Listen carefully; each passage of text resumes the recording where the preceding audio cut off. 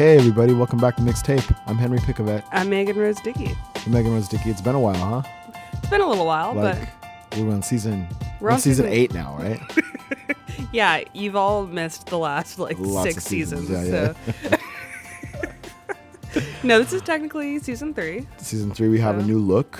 We do. New look, well, it's just in a different color. Yeah. But it's actually appropriate because Juneteenth is coming up, June and it's all 19th? about red. So Is it? red is it's a prime color in that celebration. I was not aware So of you that. have like watermelon and like red beans and rice, and I'm honestly just learning. Are you all making stuff. this up? Or No, I'm is this... not. I'm not, because my family is actually for the first time celebrating Juneteenth. So we're all Googling, trying to figure out Nice. how to actually properly celebrate it. So maybe there are people who are listening who don't know what Juneteenth is. Since you've been Googling so much, why don't you? Yeah, so June 19th, it's referred to as the day when black people really became free. It's when they found out in Texas that slavery was actually over. And I guess it's a state holiday in Texas. And then I know that while President Obama was in office, he actually tried to get it to be a national holiday. Did not happen, but Yeah, it was June 19th was my grandfather's birthday. Which is interesting. Or not. He had a birthday. It just so happened to have been June 19th. But yeah, Juneteenth it's interesting how a lot of people just don't know about it. Obviously, they would know more about it if it were a holiday, but which it is, but not federal. I do like the fact that there is that celebration. It's, I don't know. I mean, I certainly didn't know red was part of the celebration. But yeah, when you talk about watermelon, you talk about red beans and rice. yeah. So cool. So you just got back from Washington, D.C. I did. Yeah, I was there for Uber Elevate, Uber's 3rd annual Flying Taxi Summit. You know what's interesting to me? This just popped in my head because when you went last year to Right. Uber Elevate, It was in and LA. that was your first time. And it's interesting that they move them around. Probably DC makes sense because of the policy government Right. So aspect of it. yeah, from what I've gathered, because the plan is to year one it was in Dallas, and Dallas will be one of the first launch cities in the U.S. They're aiming for 2023. Then last year, the second year, that was in Los Angeles. Los Angeles is also one of the launch cities. D.C., not actually one of the launch cities, but yeah, just like you said, it makes sense because of they obviously have to work with the FAA, and they're Right. trying to get other stakeholders on board. So when you say launch year, what are they launching? They're launching they say that they are going to launch a commercial flying taxi service. So it'll basically be ride hailing, but in the sky. And that's going to entail having what they're calling skyports. So instead of an airport, it's a skyport, and these skyports are going to be on top of parking garages and other buildings, and that's where you'll board Uber Air, and it'll take you either to another skyport or even to the airport. Just because so many Uber trips right now are to and from the airport. Yeah. You can imagine how I feel. Not great. How you can imagine. I think you feel very good about this. I think you not very good about it, perhaps, but because you cover it. But you're not as skeptical as I am. I mean, well, it's funny because I'm more skeptical than I was when I went last year. Okay. This is hopeful for me. Yeah, and I mean, and I talked about this in a story I did for Extra Crunch recently, and just about how it's still not where it needs to be. Uber Air is not close to really being ready, and because I was talking to Uber's director of engineering for their battery systems, and her name's Selena, and she was saying that the batteries in the prototypes, which they're going to start testing next year theoretically, are going to be very, very different from the ones that they actually want to have by 2023. And the ones that they'll be initially testing like are not going to have long life cycles. Like they're not going to be designed to last like at least like 10 trips per vehicle every day. And yeah, they're just like, so there's like a lot of moving parts to it, and that's just the batteries. The batteries alone are just right now not ready. And then on top of that, you still need FAA approval. You still need buy-in from cities. You still need public acceptance. So there's just like all these things that are still just going to make it really hard to actually see this become a real thing. Then you actually need to like build these skyports. Like there's still like a lot that needs to be done. And I remember even last year, like the FAA acting administrator, Dan Elbel, was saying that I think someone asked him like, oh, so do you really think it'll be 2023? And he just said like, we'll see.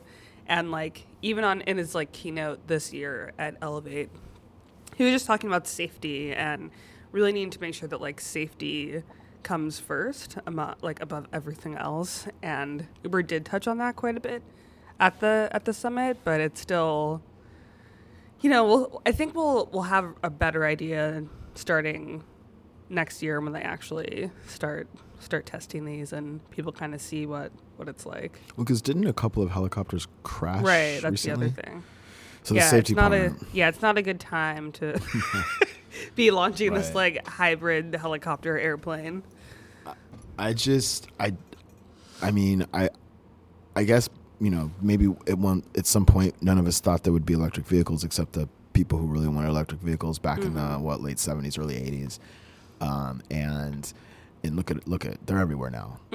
And so this is just some Doctor Who shit that I can't even imagine existing. And I think it's pretty audacious for Uber to want to, you know, carry people, but you know, from, I don't know, homes to airports, and just like you, instead of, and they have to go to the top of a building to the what is that, the skyport, yeah. And then go somewhere else, and then I don't know, go back down. Yeah. I don't know. I can't. And then they want to do one of the stories you wrote this week was about using drones to deliver food. Yeah. So I mean, I guess Uber, you know, Uber's goal is to move people from point A to point B, without making people have cars. So I guess they're like, why not use the sky? Right. Yeah, and even just this, like what month is it? It's May, so yeah. It's June. Is it June? It's Juneteenth is next week. I think we were literally just talking about. Okay. Oh my God. Okay. Yeah. So it's June, and earlier this month in June, Uber unveiled Uber Copter, which is essentially like V1 of Uber Air. And with Uber Copter, it's just in New York City, Manhattan, and you pick up the helicopter in like lower part of the city, and then you can get it to JFK. But it's like, I don't know, like $200. And so and I guess like the promise of Uber Air, like Uber's big vision, is that it will reduce congestion, it will make for greener cities, and it will actually be cheaper than owning your own car. But that's not going to be day one. That's going to be maybe like 10 years from now when these things are actually autonomous. So, and we don't even have self-driving cars yet, really. So it's still going to be a while. But I mean, if that actually happens, like, that's when I get excited. I'm like, well, yes, that would be really cool if this thing happens. Yeah, that makes sense. I mean, and I'll be in my mid-50s by then, so hopefully not long for the world. So maybe when it all happens. But I mean, I think that they're kind of going full speed ahead, whereas like what is Lyft doing? Besides putting more, I guess, scooters now and bikes on the streets, right? Yeah, they're rebranding. Yeah, they recently rebranded their Bay Area bike share from Ford Go Bike to Bay Wheels. So Lyft was Ford Go Bike? Right. Okay. Yeah, because Lyft bought Motivate, Got which it. owned City Bike in New York City, and then Ford Go Bike in the San Francisco Bay Area. Like Yeah. I just don't even think I have anything to say about it. Yeah, no, I that's don't know, that's it's fair. Just like, okay. Just a lot of scooters, a lot of bikes. And I wonder. I wonder what other cities. I mean, the scooters are obviously in a lot of cities, but there are cities who don't have scooters, and probably some of those people are like, "What the hell are you all talking about?" But they really are essentially all over the country at this point. Yeah. And in many parts of the world. I still haven't ridden one. Like when I was in DC, there were scooters from Lyft, Lime, Uber's Jump, Skip, Spin. So that's at least 5. And I remember one night, my girlfriend and I were like trying to find a scooter. We were trying to find 2, which made it a little bit harder. But like we came across like 5 different scooters.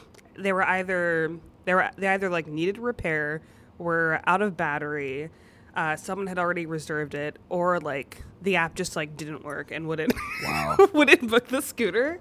And like, so then we just ended up walking home, and like, which was fine, but it's just, and then like some of the apps, they like, I think it was with Bird and Spin, they make you like prepay.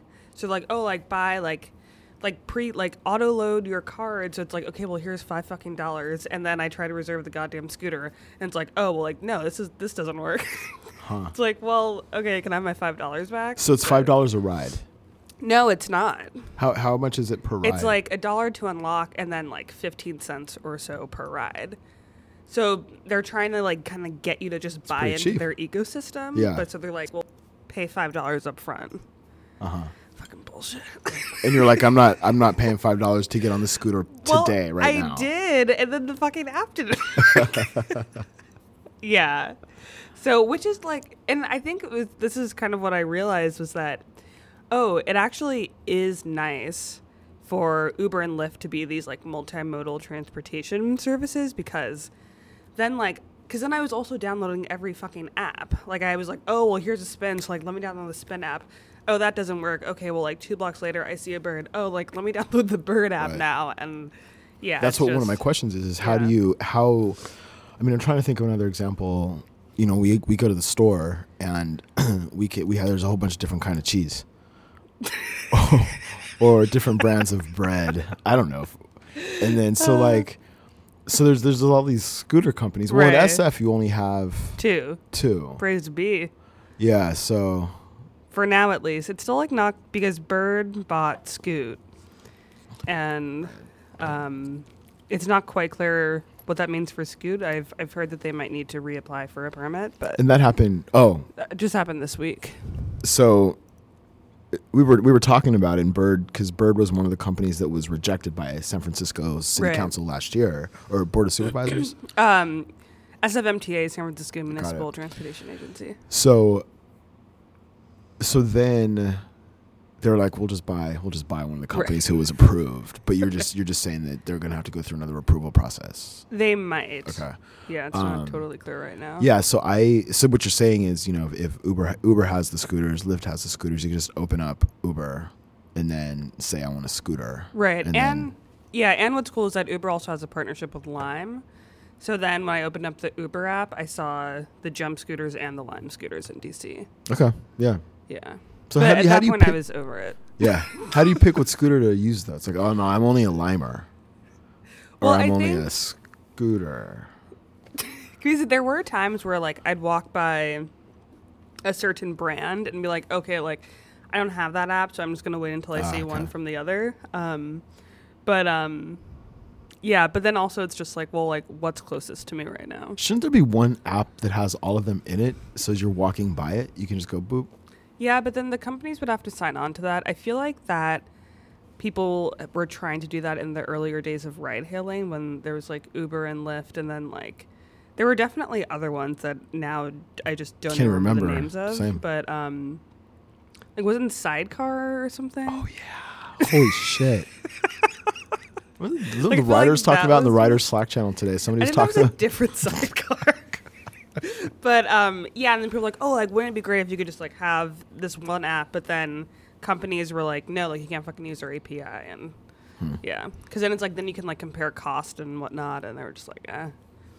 Okay, so on our first episode back for the start of season 3, we have a guest. We have a very special guest. Bow, bow. You know, sound effects. Pew. Yeah. Okay. As I was saying, Meena Harris came in. It was our first guest in our new studio, which was cool. And she's the head of strategy and leadership at Uber. And she's also started a campaign called Phenomenal Woman, which she goes into great detail about, which is you've seen people walking around the city or the country wearing T-shirts that say Phenomenal Woman or Phenomenal Voter or Phenomenally Asian. It's a really great campaign that she talks about. She's also the niece of U.S. Senator and presidential candidate Kamala Harris. So she talked a little bit about that as well. So let's dive right in. Sweet. So you grew up in the Bay Area, and now you're in the tech industry. And I feel like oftentimes we hear of like, okay, well, like the locals, like they hate the tech industry. And so, I mean, like I always say I'm like tangentially like related. Tech adjacent. Yeah. Like, yeah, you can like disclaim it more than right. But I might be able to. But you're actually like legitimately in it. Mm-hmm. So like what's that been like for you? It has been, like love, hate, bittersweet. I think sometimes especially when I first went into tech right out of college and I worked at Facebook, I still felt like an outsider in many ways. At that time, it was on the basis of, not being technical and being in a technical role. It was also on the basis of being really involved in politics and local politics and social justice issues and feeling like this was in the middle of the '08 campaign, as an example. And I was sort of, me and Chris Hughes, who was one of the co-founders, were like the two Obama supporters. And I think people saw us as like, okay, we get it. Like, you're really aggressive with your like political activism. And it's just funny to look back, right? And I don't want to judge, because I think we were a company of like 20-year-olds, and we know that we could be doing a lot better in terms of getting 20-year-olds engaged in elections and, political activism. Or at least at that time, I think we're obviously doing a lot better now. But that was kind of the first time that I felt sort of like, okay, I'm in it, but I don't fully sort of connect with it. Which is to say that I don't think I've ever like completely drank the Kool-Aid, and I think with any industry I've been in, including, the law and other spaces I've been in, of course, I'm going to come to it with a critical eye. That's how I was raised, to question institutions, traditional institutions and authority. So I think that's always been my perspective, but I also very much take the view that it's important to, have folks that think like me and have my perspective and think like you at the table and in positions of leadership and authority where we actually can make decisions that have impact. And it's been an interesting and, I think cool journey to have started really young and then to now be in a position where I do have that influence and to see how I can make an impact. But, it's been I graduated in 2006. It's been almost 15 years, So it's been, I think for me, my main perspective has really been around how to change the city. And I was at Facebook really early, and then I left to go to law school, and I was on the East Coast for almost 10 years. And like you, Henry, I never thought that I was going to come back. I fell in love with New York, especially, and thought like, this is my city, I'm here to stay. I was smart enough to take the California bar because I knew that I was not going to do that like again after taking like the New York bar or something. So I was smart to like get that out of the way, right? On the off chance that I came back. Yeah. That's when it was 3 days. Yes. Now it's 2. Now it's 2 days, and I'm so bitter about it. Like, that's a badge of honor to have taken the California bar, and then now, it's like the same as You'll everybody need else. T-shirts for that for sure. So yeah, there's I have a lot of pride in doing that. But for me, I was gone during this period of real change in terms of tech really moving to, or a lot of the big companies moving to San Francisco, and how that changed the city. And I was kind of absent for a lot of that. And then I came back, and I'm like, where am I? It's just so different now. And I saw some of it from afar. I was working at a corporate law firm and representing big tech companies when you had the Google bus protests and all that stuff going down. And we were all kind of out there like, damn, what's going on? But I wasn't in it, I was still sort of outside. And so to come back after that rapid, and significant change, it's been kind of weird. Yeah. I mean, what made you want to get back in it? So, and it was kind of unexpected. To be honest, I was at a point in my career where, I went to law school knowing that I wasn't going to practice law for the rest of my life, but really wanted to get that training and education and, do my time at a law firm and really, again, get that training and education and sort of foundational skill. And after 3 years, as we were going into the 2016 election, I was sort of thinking, do I want to stick this out for another year or so and wait to see what happens with the White House, and hopefully we'll have a Democrat, and maybe I'll, want to go into government. And then a job opportunity came up with Slack, and I thought, maybe I'll why not, right? I was at that time dating my now partner, and he was in New York, and so sort of like, do we want to go back? Do I go to New York and practice there, or do we try something entirely new? And we were also in the process of starting a family, and so the idea of getting to go back into tech as well as starting our family in California, where we're both from, felt right and very uncharacteristic for me. I was like, all right, F it, like, let's just go. And decided, if we ended up, getting in a Democrat into the White House, then maybe I'd go back. But like, we wanted to have our kid here and start, our family in California. So it was sort of spur of the moment. And I definitely thought, maybe we will go back after a year or two, and we'll kind of, taking it day by day. And then the election happened, and I didn't realize that I got out before, everything went down, so to speak. And so we, decided to stay and to stick with it here. And that's also obviously what led to me starting the Phenomenal Woman campaign, coming out of the election and, going into the Women's March and thinking about it as sort of, what can I do to contribute to this moment and, contribute to the resistance. And it was very much supposed to be like a lot of the stuff that I had been doing in politics. I just, mentioned how at Facebook I was involved, but that was obviously on the side, right? It was very much another example of that, of, what can I be doing in my own free time to be involved. And it just took off completely unexpectedly. So, here we are over 2 years into the Phenomenal Woman campaign. I've now been back in tech for, I guess, over 3 years, which is, I remember saying like, oh, we just got back. We've been here for a year now. And now it's like, okay, now we're here to stay. Yeah, now I have 2 kids. So life is crazy. And now I have a family member running for president and challenging the dude in the White House. So let's do this introduction. Yeah. You just mentioned your aunt, Kamala Harris, who is one of the presidential candidates for the next election. Go vote. And so when you were in New York and you were waiting for the election, you decided to come back here and you had the job. It seems like, based on your upbringing, your law degree, your activism, you could probably do something within tech to affect change somehow. You're at Uber now.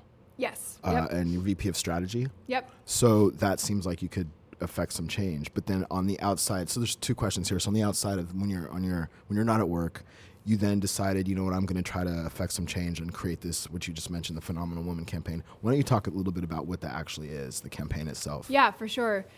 So as I said, it was inspired by, the election and this intense focus on women and, not only in terms of the candidate, but I think going and into the Women's March, what is this administration going to mean for women and women's rights? And oh my God, I mean, now we are seeing what that actually looks like, right? In terms of all of these attacks now across the country on reproductive rights. And it was really recognizing, this moment and this new era of activism and engagement that I was really inspired by, but also thinking about the women who came before us and who paved the path for all of us to be here and to be in Washington and to be marching. And those are often women of color and Black women, right, who are leading these movements. And so I was thinking about Maya Angelou and, women like my mother who have been doing this work for a long time. And celebrating them, right, while also and honoring them while celebrating this moment and this new era of activism. And so that's really what inspired the original sort of T-shirt and campaign. And it was a very small idea, right? It was not. I even feel weird now when people refer to it like as a movement, or it was never supposed to be that. And I still feel weird even claiming that. But it was just I had a creative idea, and I thought, what the hell, like, let me make some t-shirts. My friends are going to the march. I couldn't make it. I had a little baby at home, so I stayed back, but I wanted to be a part of it, right? And so I made 20 or so t-shirts and sent my friends to DC wearing them, and they got lots of compliments, and there was just these incredible images of them wearing these t-shirts, and it was so powerful. And I thought, well, let's keep it going and let's turn it into, a campaign. So we decided, so obviously the march was in January. So I decided, okay, for the month of March, for Women's History Month, let's do a 1-month campaign. Let's raise money for women's organizations through the sale of these t-shirts that, became sort of popular from the march. And I thought we would sell, a couple hundred shirts over 1 month. And the first day we sold 2,500 shirts, and I was like, wow, okay, we've really, it's clearly about this moment, but it's also about the message and what I think people wanted and needed in that moment. And what's incredible is, I think it's universal, but it's also personal, and you see the value and the importance of that, and the fact that it's lasted now over 2 years, right? So it was that 1 month campaign, and then we said, okay, this is really taking off. We got to keep it going. Let's do 3 months. And I was working in tech, right? Like, this was a side thing. It was just not, it was not supposed to be, a full-time job. And so over 3 months, I think we sold over 10,000 shirts. And I've always, I mentioned sort of being involved in political activism, but I've also been, always been a creative person, always been an entrepreneur, and something that, a term that I've been more open to claiming also more recently, right? Of, yes, I am an entrepreneur, and this is part of, I think, that interest, right, of continuing it. So I approached it that way, and I thought, how can we reach different communities? How can I, walk down the street and see like tons of women wearing these t-shirts? I want to keep it going and going as long as I possibly can. And so that's what we did, right? And we just this last fall launched what we're calling an identity collection, starting with Native Women's Equal Pay Day. So the idea is that, what can we as a platform do to really shed light on what are often, complex, serious social issues, but make them accessible and tangible for ordinary people through our marketing campaigns and through the t-shirts, right? So we launched Phenomenally Indigenous on Native Women's Equal Pay Day, and that led to a whole succession of other similar shirts. So Phenomenally Latina for Latina Equal Pay Day. And that was building on what we had done the year before, which is we were using that Phenomenal Woman shirt to run these various campaigns on different equal pay days to make the distinct point that women of color have a different experience with pay inequity than white women do, right? So traditionally we have recognized what you want to call it, universal general equal pay day, which happens in April, but Black women don't reach equal pay until, this year it won't be until August. For Latinas, it won't be till the end of November, right? They have to work an entire extra year basically to catch up to what white men made the year before. So the idea is that, it's a small thing, but it's tangible, and it gets people's attention, right? It starts a conversation. It can help to educate folks on these issues that they may not otherwise be engaging in. And I'm talking about ordinary people, right? We're all busy going about our lives, but I think in this moment, especially in this era, Trump era especially, people are looking for ways to engage. And I think you also have to be, though, realistic about like meeting people where they are, right? And making it easy and accessible for them. And I think that's what's successful about our campaign, is it provides that opportunity. Where do you see it headed in the next couple of years? I feel like movements all start with somebody saying, I didn't expect it to be this big. Maybe, yeah, right, yeah. Totally. That's what I think from the perspective of an entrepreneur, what's been kind of just both challenging and inspiring, which is that for the first year, it was like, how do we get to the next month, right? How do we, get to Latina Equal Pay Day in November, having started the campaign in March? Or even, thinking months ahead. And now, I'm thinking, okay, what can we do in the next 2 years? What are we going to do in the next 5 years? And so part of it is sort of readjusting my perspective and approach to, building it. And absolutely, to answer your question, I'm thinking about, what are we going to do in the next 2 years and 5 years? And part of it is continuing what I described, which is how do we use this platform to continue uplifting communities and celebrating communities that don't often, get that visibility and representation, and bringing an intersectional lens to social issues that, again, are not something that sort of ordinary folks are necessarily engaging with on a regular basis. So it's also, it's tying in, it's it's tapping into also, consumer behaviors around, wanting to support businesses that have a charitable cause, right? And to support issue-based campaigns. And so I think being able to understand what people are both looking for, as well as from the consumer perspective, as well as from the sort of the social engagement perspective, I think it's at the intersection of that, right? Because the proceeds go to organizations, right? Not exactly. only you have Black Girls Who Code. We have Girls Who Code, SE Justice Group, which focuses on women with incarcerated loved ones. Higher Heights, which is building political power for Black women. So it's interesting, we started off with sort of, 6 core organizations. So if you bought any of our t-shirts, they were split across all the organizations. And we've now expanded to running individual campaigns that are tied to one organization. So as an example, we just did the I'm Gonna Win campaign. I'm wearing I'm Gonna Win t-shirt today. And that was in partnership with Higher Heights, right, which builds Black women's political power. So for the Indigenous one, we partnered with Native Voices Rising, which is another philanthropic organization that builds power for Native communities across the country. And that's the idea, right? How can we partner with these different communities, with these organizations that are actually doing the work on the ground, and amplify that work? So it's not just about raising money, but it's also how can we spread awareness around the work that they're doing and the issues that they're advocating on? Because a lot of that work, it happens behind the scenes, right? And as I said, sometimes it's complex, policy issues, legislative work that people are doing, but I think that there's an incredible opportunity to bring that to the masses, so to speak, and to get ordinary people to engage, and again in a way that I don't think we've historically seen, certainly not before this moment in time, right? Where I think there's a real hunger and desire for people to be knowledgeable on issues and to engage substantively and meaningfully on issues, and to that point, not just sort of like donate money, right? Like people want to actually know what they're talking about and really be engaged at a meaningful level. So I think we're sort of an entry point for that, right? Yeah, I mean, so yeah, obviously it's about more than just the money. It's about more than just the money, but how much money have you raised for all of these? Yeah, so we've sold, I think I should have looked this up before I came, but over I think 30,000 shirts to date, and have raised over $250,000 for organizations. Yeah. Awesome.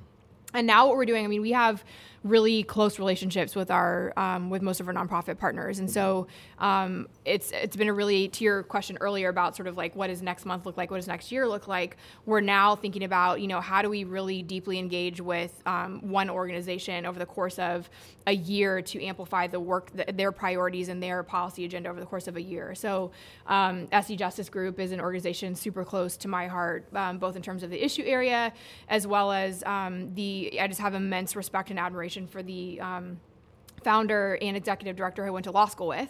And I just think that she's brilliant and is doing extraordinary work around, and innovative, cutting edge work around criminal justice reform from the perspective of women who are on the outside, bearing this burden. And so we're thinking about, is there something that we can be doing around bail reform, right? Is there a way that we can really lean more deeply into these issues and create sort of more long-lasting issue marketing campaigns in partnership with our nonprofit partners? So that's one example of how we're really trying to figure out, how do we deepen engagement? How do we really lean into different types of issues and communities even more and do it on a sustained basis? But also bringing our creative lens to it, right? I'm like dying to reveal what we're talking about right now, but I'm gonna hold off for now. when can we ask you about it, or when? It's in process. I'm hoping that we're gonna be able to get it out the door sometime next year. That's far away. I know. Especially, you're trying to get it out of me. What I'll say is that it's on a very very kind of particular. Next year's 2020. What's that? Next year's 2020. Yeah, I know. Well, it actually has nothing to do with the campaign. Okay. It has nothing to do with the election. But the point there as well, right, is that these issues are ongoing. It doesn't. They don't begin and end and go away with the election cycle. And we got to be engaging with them year round, right? Like that's part of the point. and something that we're certainly thinking about, which is how do you reach folks outside of an election year? How do you reach them outside of, the week leading up to election day? And that's precisely the point, right? How do we engage with people outside of those moments? And so anyway, for SC Justice Group, there's a very particular experience that women have and challenges they experience with visiting and talking to incarcerated loved ones, and including, and you've done a ton on this in terms of social justice work, Megan, but the fees, the phone fees, right? The cost of traveling to visit. There's another aspect that we're really focused on, which I'll tease in terms of what we're looking at, which is that there's all these restrictions on what you can wear, right? So for women, you can't, if you come in with a bra with wire in it, you can't have that bra on, right? You have to have a wireless bra. There are other restrictions on how you visit. And so, thinking about how do we spread awareness around those particular circumstances and how they create more challenges for folks that are just trying to see their loved ones who are in prison, right? And my opinion is probably most of them shouldn't be there in the first place. Mm-hmm. And how do we spread awareness, create visibility and representation for those folks, especially through consumer advertising, right? Through a consumer product.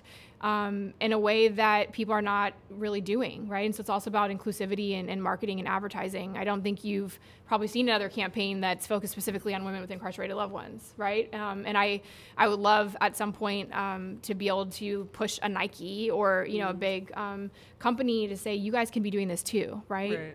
There's no reason why you can't release every product with a social issue or social justice story behind it. And can we challenge people to do that and be a model for that? Yeah. So that's what I really hope the future looks like, and really being able to create impactful campaigns that help us to spread awareness. But there's another piece of it too, which is about, in terms of visibility and representation, which is celebrating those communities, right? And in doing these campaigns and creating these products, saying, we see you and we want to support you and we want to celebrate you. We want to make this easier for you, right? That would be in the case of what we're looking at for women who are visiting loved ones in prison. So I think the sky's the limit as far as I'm concerned. And I think it's just about, thinking in terms of how do we build this for the long term. And I'm just now kind of getting into that mindset as this has been a side thing that I've been doing for over 2 years now. So I look forward to what we might be able to build in the future. Same. Yeah, definitely keep us in the loop. And do you envision this becoming more of a full-time thing for you, or? Well, I'm currently employed at Uber, and I'm very happily employed there. I think it's one of those, and any entrepreneur's journey, this big question of when do you, if you want to do it full time, mm-hmm. when do you make that leap? And I've said this before, I've had other interesting creative ideas that have taken off in their own ways, but they weren't quitting my job for, right? Mm-hmm. And I also think there's another piece of this, which is that I'm doing really impactful, awesome work at Uber, and I want to continue that and see that through. And the third piece of it is that there's actually kind of an intersection between, what I'm aiming to do with Phenomenal Woman and what I'm doing with Uber. And in fact, my being employed there came out of a partnership that I did with Uber with Phenomenal Woman. Oh. Yeah, and so being able to sort of continue that work and see how you can, use some of those learnings and strategies and do that within a company, I think is also a really interesting challenge. So that's sort of where I am right now, but definitely looking at, how do I build this for the long term? And I think at some point, we'll see. Right now, I'm good with where I am, but. You just mentioned intersectionality with regard to your work at Uber. And it's one of the questions I had for you is I've also seen you talk about intersectional feminism. Mm-hmm. And now you're in tech. You've been in tech for a few years. And have you noticed, how do you bring intersectional feminism into your work in tech? And because it's not like you can take your hat off when you mm-hmm. leave the office, you go home, right? And you're a woman of color, you're a mm-hmm. woman, right? So how do you integrate that into your daily life, working in tech from a diverse standpoint, dealing with diversity? Yeah, absolutely. I'm doing that right now, and I'm very vocal about the fact that we need to take an intersectional view and approach to the D&I and diversity work that we do, right? I think across every industry, but especially in tech, you will find that women of color are not being focused on as much as they should be. And part of that conversation is, when people say, oh, we want to do something, we want to focus on women. And it's me saying, well, what we're doing pretty good actually on women, and we're doing okay, we're doing better on racial and ethnic diversity. So what about focusing just on women of color, right? Like, how about that? And just being, I think, direct about that. And when we talked about this earlier about, in terms of like housing stuff and how you show up as a corporate citizen is are you committing to that? And are you being, honest about the fact that we need to prioritize it? And are you actually doing it? And so I think it's starting with a conversation. And actually, I think, intersectionality and intersectional feminism is a big, I think, buzzword now in sort of like the women's equality feminist movement. But is it in tech? Like, I don't think so. And to your exact question, how do we bring that momentum? How do we bring that conversation and that very important dialogue into these institutions that have incredible power and influence and impact on these communities? And it's about not just like recruiting and pipeline and making sure that we are bringing women of color. And when I'm talking about underrepresented women of color in tech, I'm talking specifically about Black and Latinx women. Are we retaining them? Are we promoting them? Are we putting them in positions, in management positions? Are we creating an environment where they're set up for success, right? And this is actually another thing that I'm working on right now, and really proud of this work that we are leading at Uber, which is putting a specific focus on women of color, and also saying that we need to create power and communication between these two communities. First of all, when I'm talking about Black and Latinx communities, there are so few of us to begin with that I feel like we need to really join forces to create, more power and influence. But I also think the point is that as much as our experiences are distinct to the point of intersectionality, there is also a lot of overlap and universality in the way that we experience, being in tech. And so I am really excited that we're starting to do some work around bringing these communities together. Again, starting with we need to focus on them, we need to support them, we need to be in constant dialogue with them about how we can support them, but taking it, to the next level, which is saying, how can we also bring communities together to, build more power together? I think we're doing so much in sort of silos. And I think there can be a lot more progress made if we're able to actually focus on some of these issues together. For sure. Yeah, well, I definitely don't want to take up too much more of your time. Okay, I could talk all day. I could too. So we didn't even introduce you. I know. Sorry, we just jumped right in talking about. We'll do that in our. Yeah, okay, I'm glad. cool. I'm glad I had you hit the record button. Yeah, for sure. Well, yeah. Thank you. Thank you so much for coming in. Absolutely. Thanks for having me. How exciting is it to have Aunt Kamala run for president? It is so exciting. It is so stressful. Yeah. It's, it's one of those things where, and I forget sort of how her campaigns affect me on a personal level. She was running for Attorney General during my first year of law school, and I was her deputy campaign manager up until I left for law school. And there came a point during my 1L final exams, which is just like the, most stressful period for any law student, where I was like, you guys have to stop email, take me off all chains. I cannot even look at this stuff because it just, it affects you like that. And so I'm trying to just adjust to realize that I'm back in that mode. And it's so exciting, I think, in terms of, her vision. And I obviously am biased, but I believe, she is the leader that we need in this very moment. I think just from a broader perspective, having all these women running is incredible and such an amazing thing for my two daughters to see, and to see a Black woman running is an incredible thing. And I think it's an opportunity to really, again, back to kind of the conversation we've been having, is have really deep, meaningful conversations about some serious policy and social issues that I think are getting more serious by the day with this administration. And so I think when I think about civic engagement and opportunities for that, I get excited in, presidential elections because it's a moment when people are really paying attention.